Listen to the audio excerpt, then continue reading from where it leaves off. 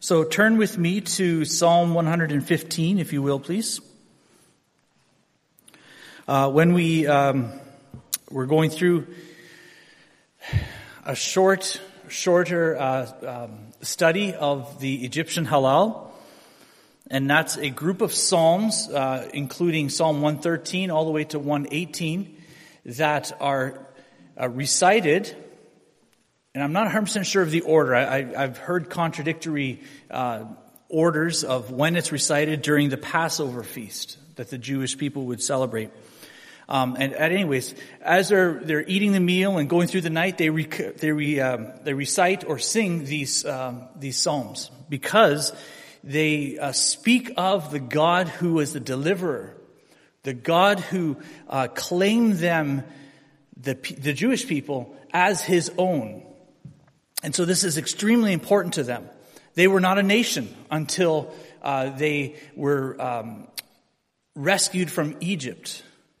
And so the Passover celebration and this meal was something that they did to always remember this, and to not only remember it so that they would not forget the mercy and faithfulness of God, but also so that they would be able to teach their children. It's fascinating how they do this, and the whole order of it. And it's meant to include the children, and it's a teaching tool, along with a tool of remembrance.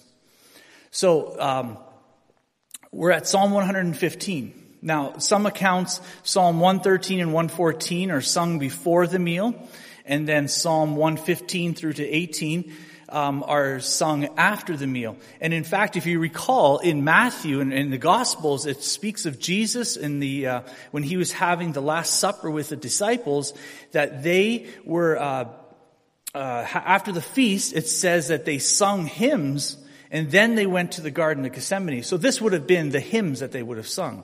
Either this group of the Great Halal, or Egyptian Halal, or possibly even the Great Halal, which is Psalm 136. However, we're going to look at Psalm 115 tonight. This is... there's a context to Psalm 115 that we have to know before we can put it in its right place in the Passover feast, and why it was important for the people of Israel to be recited at this time of remembrance of the deliverance and the ownership that God placed on them, that they became a nation. So we're going to look at the other context, perhaps a context that was when this was created or penned, the occasion for which it was penned, and the time that the people of Israel had just gone through. So this was quite possibly after the Babylonian exile. So after that had ended. This is typically or most commonly where this is placed, this psalm. So after the Babylonian exile finished, they went back to Jerusalem and rebuilt the temple. And it's most likely that this would have been recited or written for the temple dedication, the second temple dedication. So we can read about that in Ezra chapter 6. It speaks of how the priests and the children of Israel and the Levites of the captivity, they dedicated the house of God with joy, it says.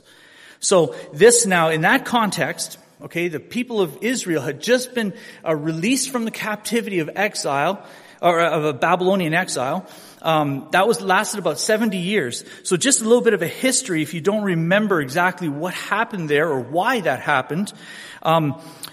They went into captivity because of idol worship.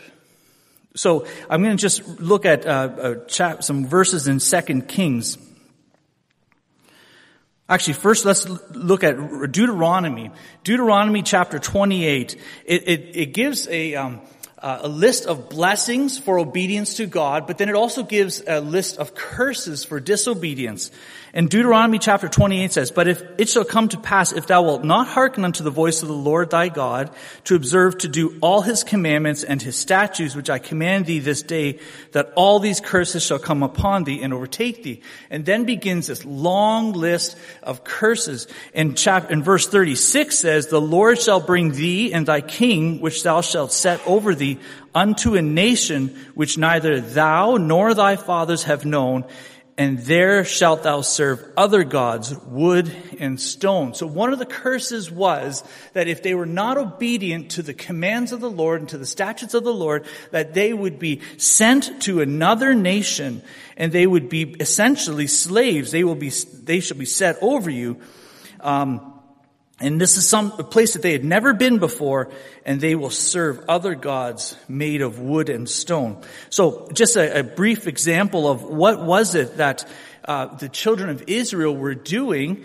We look at 2 Kings 21, verses 2 to 14. We're not going to read them all because it's quite lengthy, but it speaks of Manasseh, who was the son of Hezekiah, and it speaks of how he kept worshiping other gods, for he built up again the high places which Hezekiah his father had destroyed. And he reared up altars for Baal and made a grove, as did Ahab king of Israel, and worshipped all the host of heaven and served them.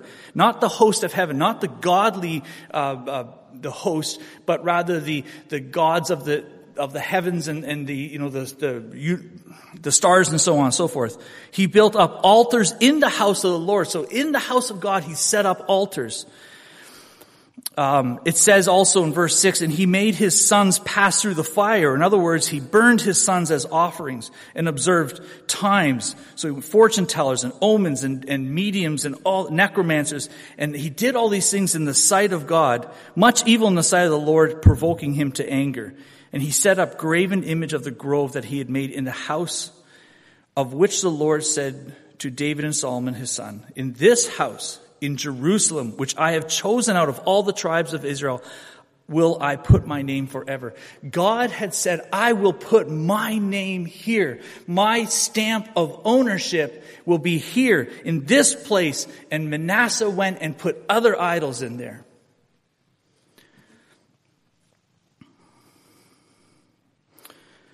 God calls them to repentance, but they hearkened not, and Manasseh seduced them to do more evil than did the nations whom the Lord destroyed before the children of Israel.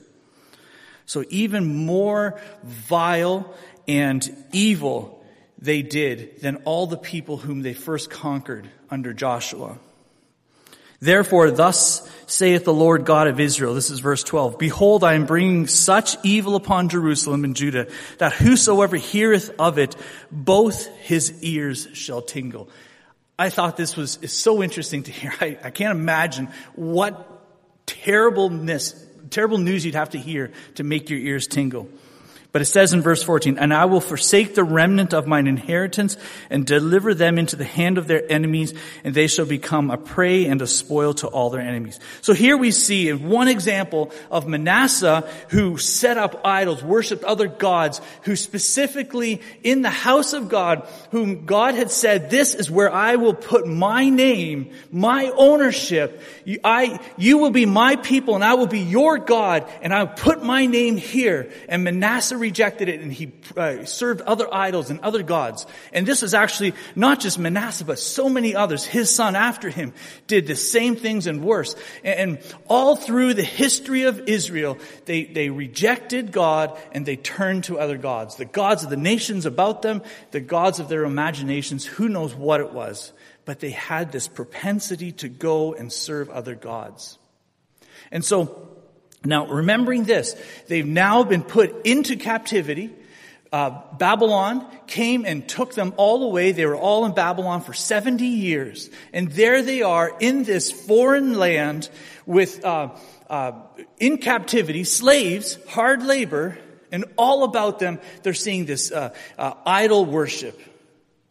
Idols of wood, idols of stone. And this is what they've seen now for 70 years.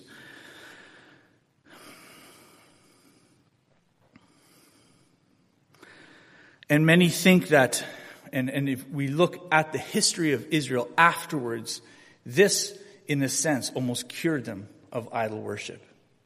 Because after this was not a problem for them anymore. The rest of the history of Israel, we don't see that they were turning to other gods after this. So now, with this in mind, that's in the context of this psalm was being written now, they've just left that place. They have been freed. They are now home again in Jerusalem, and they have now built the temple for the second time, and this is the dedication. And this is possibly the setting, the scenario, most likely the setting of this psalm. And so now this psalm, it would have been most likely recounted or recited at this dedication. It's antiphony. And so what you have here is you have different parts being spoken here. You have the people who will sing or have a part, and then you'll have either the choir leader or the priest who will then also have a part. And sometimes they're answering back and forth. It would actually be lovely to be able to do this. And it's lovely when you have this answer, the call and the answer and so on. So that's how this psalm is built. So let's start with the psalm. Psalm 115, verse 1. Now, remembering all of that, this is the psalm. Not unto us, O Lord, not unto us, but unto thy name give glory, for thy mercy and for thy truth's sake. Wherefore should the heathen say, where is now their God? But our God is in the heavens. He hath done whatsoever he hath pleased. Their idols are silver and gold, the work of men's hands. They have mouths, but they speak not. Eyes have they, but they see not. They have ears, but they hear not. Noses have they, but they smell not. They have hands, but they handle not. Feet have they, but they walk not. Neither speak they through their throat. They that make them are like unto them. So is every one that trusteth in them. O Israel, trust thou in the Lord. He is their help and their shield. O house of Aaron, trust in the Lord. He is their help and their shield. Ye that fear the Lord, trust in the Lord. He is their help and their shield. The Lord hath been mindful of us. He will bless us.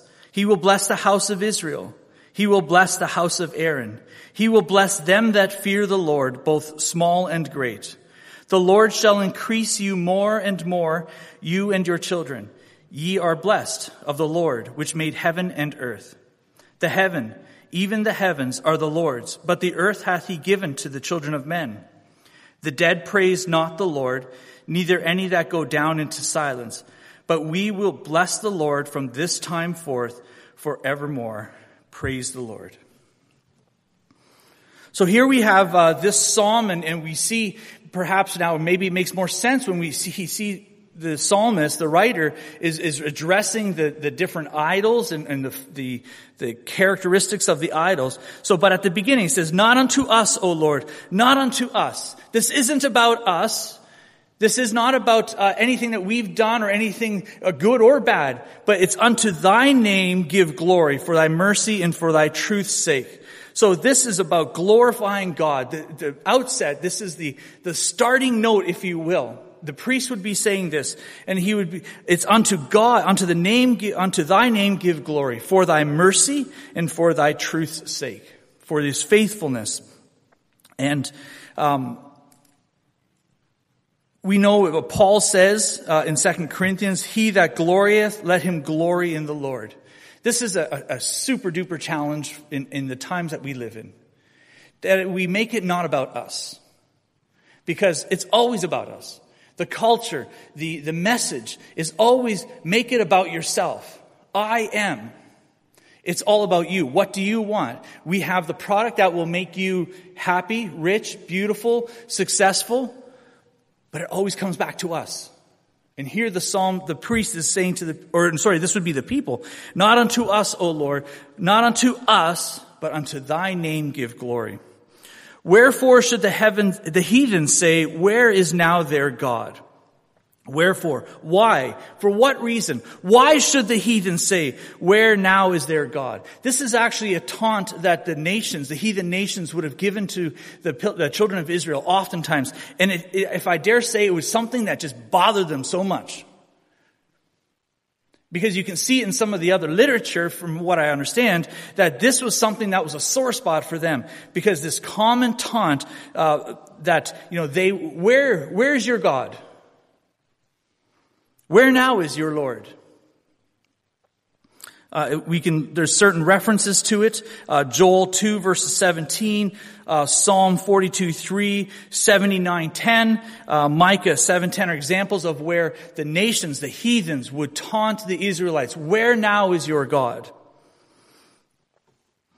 But our God, it says in verse 3, is in the heavens. He hath done whatsoever he hath pleased. See, these taunts typically would have come at a time when Israel was down. So let's say, for instance, the Philistines, when they saw the Israelites being taken away to Babylon, they would have said to them, they would have taunted them, "Oh yeah, where now is your God?" Or perhaps the Samaritans who, or somebody else would, when they were going through a difficult time, maybe even in Egypt, let's say, or through the wilderness, when they were having these hard experiences, and it seemed like God was nowhere. The people would have said to them, "Where now is your God?" But they say in verse 3, "But our God is in the heavens." You see, people want to look and they say, "Oh, Israel, you're really suffering now. Yeah, where's your God now, right? We don't see him." And they say, "You don't see him because he isn't here. He's not here in flesh and blood. He's in the heavens. He's above all things. He is transcendent. He is above all of creation because all creation was his creation." Our God, even though you may think that he is not here with us, you may not see him, but you certainly see the effects of him. Perhaps Pharaoh in his pride would have said in his mind, thinking to the Israelites as they were at the edge of the sea, "Oh yeah, now where is your God that you want to go worship?" And now, he never did see God, but he certainly saw the effects. He saw the evidence. He saw the experience as the sea opened up and the children of Israel walked right through. Where was their God? He was in heaven, and yet he was very much with them. It says also, "He hath done whatsoever he hath pleased." He is sovereign. And even when nations would taunt, they knew that God does whatever he wants, even if it seems bad at the time. So, God directed them to the edge of the Red Sea. There was another way that they could have gone, but he directed them to the edge of the Red Sea. Why did he do it? Because he's sovereign. Because he does whatever he wants to do. And even though at that time the people may have been very afraid and said, "What are you doing? This is the worst place to put us, between a rock and the ocean." God says, "I am sovereign and I will do as I wish." And he does. And he is still God. Even though it may look on the outside as if we are cast down. Even though it may look on the outside as though we are troubled. We are in crisis. There's tragedy in our lives. God is still sovereign. He is in heaven. He is transcendent. He is above the universe. And he is sovereign. And the Israelites had this faith. So even when the taunts come, even when the judgment comes, even when the glances come that say that people may look at you and say, like, "Ooh, he did something wrong. Look at the condition that he's in." We can have a certainty that God is sovereign, that God is in control. And as it says in Romans, all things work together for the good, for them that love God, for those who are called according to his purpose. Do you have that confidence? The same confidence that the people had here? See, because remember, for 70 years, they were being taunted. But they knew, or they certainly know now, that God is sovereign.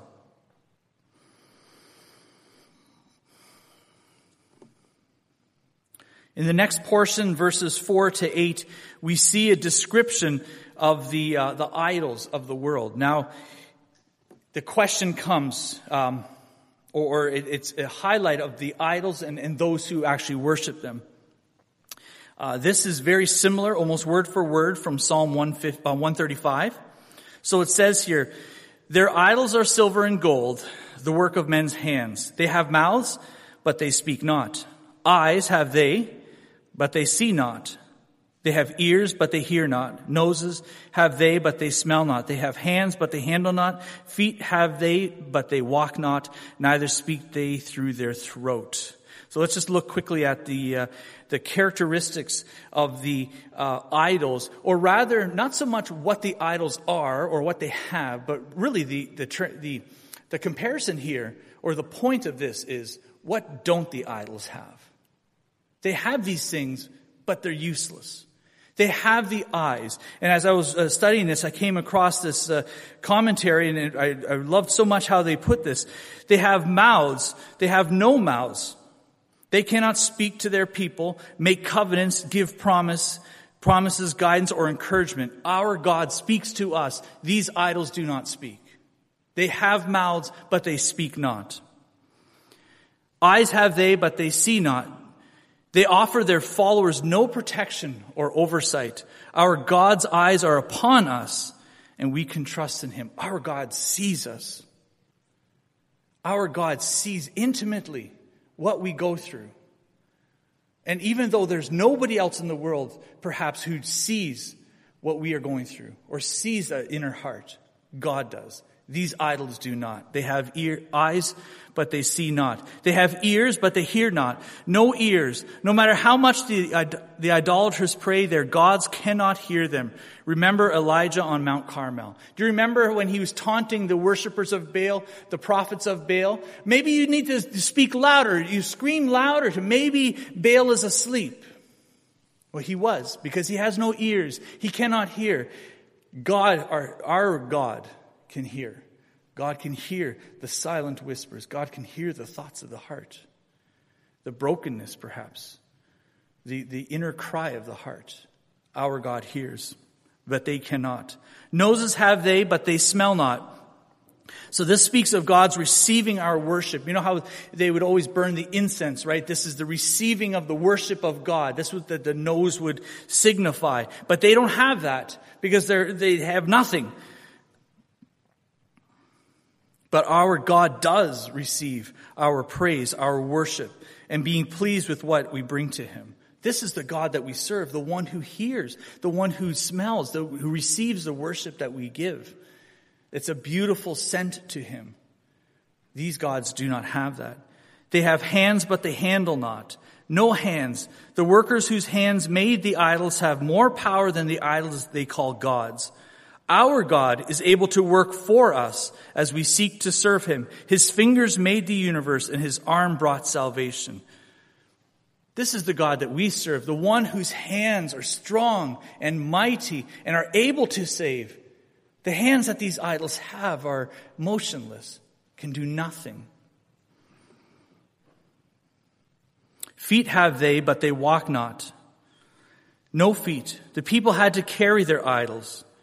But our God carries us and walks with us. This is the God we serve, the one who carries us. I always love that poem, or that I guess it is a poem, the footprints in the sand.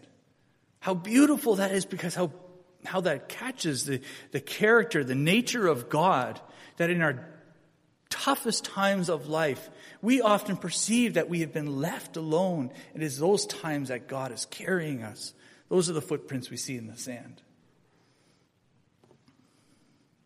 Neither speak they through their throat. Now, I don't get this one particular. I'm not sure what this means, but it almost, when I look at the Hebrew words there, it's almost like a rough growling, or like their mouths are like an open sepulcher. But I'm going to leave this because I'm not 100% sure what that all means. But in verse 8 here, now this is a really important verse to draw out of this when we're looking at the idols and those who trust in them. They that make them are like unto them. So is everyone that trusteth in them. They that make them are like unto them. Those who trust in them become like them. So even though they were fashioned by a man who was using all of his faculties, they themselves, the idols, are motionless. They're mute. They cannot do anything. And over time, we become like that idol. We become spiritually dead. In contrast, though, As we worship God, we become transformed by God. We become transformed to become more like Him. It says this in the scriptures that we are to be conformed to the image of the Son. More and more, the Spirit is working in us, sanctifying us, transforming us to become more and more and more like the image of the Son. So we can, contrary to the idols, contrary to those who put their trust in idols, we can now begin to see the need, even as God sees needs. We can begin to speak comfort and truth. We can hear the cries of the lost and the needy. And we are His hands and His feet. You see, even the idols, what they put so much adoration in, they were dumb and useless and pointless and motionless. And so they became so. Their senses became dull. They were not able to be spiritually vibrant. But we, on the other hand, as God's children, as we become more, as we worship Him and as we put our trust in Him, we become more like Him. And the character and the nature of God becomes more and more real in our lives. And the imprint of the nature of God becomes more and more evident for the world around us to see. This is the hard truth of this verse here, so important. Those who trust in the idols become like them. Now we move on to the next portion between 9 and 15, and this talks about the Lord and those who trust in Him. So now the priest and the choir. Now this is the part of the antiphony that I would love to hear one time. But here the priest says, "O Israel, trust thou in the Lord." And then the choir most likely would answer, "He is their help and their shield." "O house of Aaron, trust in the Lord. He is their help and their shield. Ye that fear the Lord, trust in the Lord. He is their help and their shield," would echo the choir. See, we're called to trust. We read in the third verse, God is in the heavens. We don't see Him. We don't, we don't see the carnal nature. Like He's not a physical being here with us, but we see the effects. We see the outworking of who God is. We need to trust in Him. Just as the children of Israel were always, by the Passover feast, they were always hearkening back to trust in God because of what He had done. They were always being reminded to go back.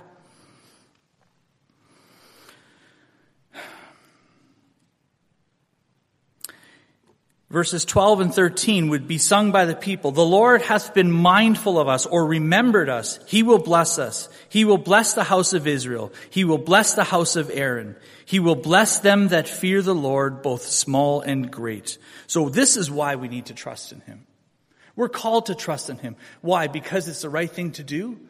Yes, but because of the blessings that come from it as well. Or the resulting trust or has these blessings that come from it. We have not enough time, but Leviticus chapter 26, it says, "If you walk in my statutes and keep my commandments and do them," then begins this long list of how God will bless them and increase them. Same with Deuteronomy chapter 28. I began at the bottom of it, but the first 14 verses are of, "If you hearken diligently unto the voice of the Lord thy God to observe," it says, "He will bless. Blessed shall be, blessed shall be, blessed shall be. And I will bless you and I will command blessings upon thee." And we see this list. God is saying, trust in me. I want you to trust in me. I want you to hearken unto my commandments. I want you to look at what I'm offering to you in my statutes for life. And I want you to be obedient to them. And you will be blessed by that. And this is not just a payoff in a sense, but this is the natural outflow of the life that God is asking us to live. The wisdom, that good and acceptable and perfect will of God being lived out, it results in these blessings. These are not the payoff. These are the natural resulting fruit of the obedience to God. These blessings. That's why we are to trust in Him. Not because it's a moral sticker on our chart, but because of it's the right thing to do, because He is worthy and His way is good and it's perfect. And the blessings flow from that. Verse 14 and 15, "The Lord shall increase you more and more, you and your children. Ye are blessed of the Lord, which made heaven and earth." Contrast this with what the idols can do. What can the idols do? Nothing. They do nothing. They sit there and they do nothing. And here, the Lord shall increase you more and more. You and your children, you are blessed of the Lord, which made heaven and earth. The one who made heaven and earth. The real God, the God of power. This is the one whom you are to trust in. This is why you are to trust him. This is who he is. And then finally, verses 16 to 18. This is praise due to the sovereign, the God of heaven. Even the heavens are the Lord's, but the earth hath he given to the children of men. We see that in Genesis chapter 1, the last few verses, God giving to man and woman the control of the earth. They're supposed to subdue it. It says in verse 17, the dead praise not the Lord, neither any that go down into silence, but we will bless the Lord from this time forth forevermore. Praise the Lord. Hallelujah, it says. So here is the praise to God, the sovereign, the God of heaven, the one who is eternal. Now, I want to just quickly, and I realize how fast time has gone here, or at least it has for me, but I want to just think about this here now. The exile must have created for the Israelites a real crisis. Because what do they do with this? The God who rescued them from Egypt, the God who claimed them as his own, now they are in exile. Now they have been put right back into captivity. Who is our God? The questions that they've been taunted with, perhaps these are their questions now. The nations would taunt them and say, where's your God now? Maybe they were asking the same thing. Where is our God now? This psalm is a response to those doubts. They look to God, not to us, not unto us, but unto thy name give glory, they say. They recognize the God who is over all, the God who is powerful, the God who is sovereign. When you think of it in the context of the halal, the Egyptian halal during the Passover, see, the people, they had all these promises in Exodus chapter 6, verses 6 and 7, speaks of how God will redeem them, how he will take them out of captivity, how he will claim them and make him his own. And here, because of their lack, because of their unfaithfulness, they found themselves in this terrible place. But because of God's goodness, because of God's mercy and his truthfulness, they find redemption again. And this is worthy to be praised. This is worthy to be recited. This is worthy to remind themselves over and over and over again that we need to look to God and to walk with God. But now for us, in our time, we're going to have crises in our lives as well, or crises in our lives. Will we be asking the same questions? Where now is our God? Why am I going through this? What's going to come next? Is it all lost?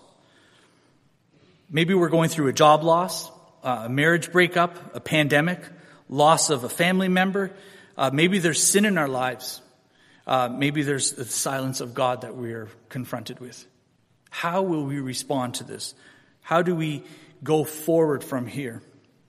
Now, do we look to other things? See, this is where the children of Israel, they made the right choice.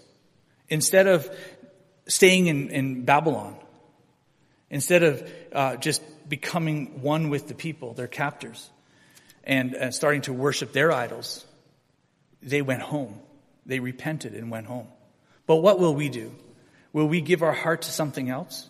When it seems like God is silent, when it seems like God is nowhere to be seen, we don't see the evidence of him in our lives, will we turn to other things then?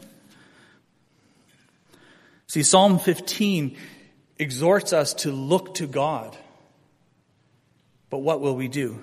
In whom will we trust? See, those are the two comparisons or the two choices that we have. Will we trust in the idols? Perhaps money or reputation, perhaps a heritage that we have or the abilities that we have. Will we turn to them and put our trust in them when things get really out of order or they just seem to go sideways? Will we cling to the promises of God? Will we remember Exodus chapter 6 when he delivered them out and how in our own lives he delivered us from death? Or will we look to a God of our own making and will change the nature of God, not from the scriptures anymore, but from a God that we prefer, perhaps, one who's more loving, perhaps, one who doesn't look on sin as much or so harsh, or perhaps one whose promises in life are going to make me very rich? Are these the idols that we will put our trust in? Or will we put our trust in the God of heaven, the God who is not absent, even though we don't see him? We don't see him and can't handle him in with our flesh. Yet he is there. Will we turn to him? Will we turn to the one who remembers us, the one who's mindful of us, who above all the things, it says, remember in I think it was Psalm 113, says he has to stoop down to look at us. He remembers us. Is that the God that you will turn to? Will you turn to the God who is our help and our shield? Will you trust in him? In the one who blesses us, in the one who is eternal. The Lord is the only God. Blessed are his people, they who trust in him and not in the gods of the nations. Our God will bless us, and we will bless his name forevermore. Hallelujah.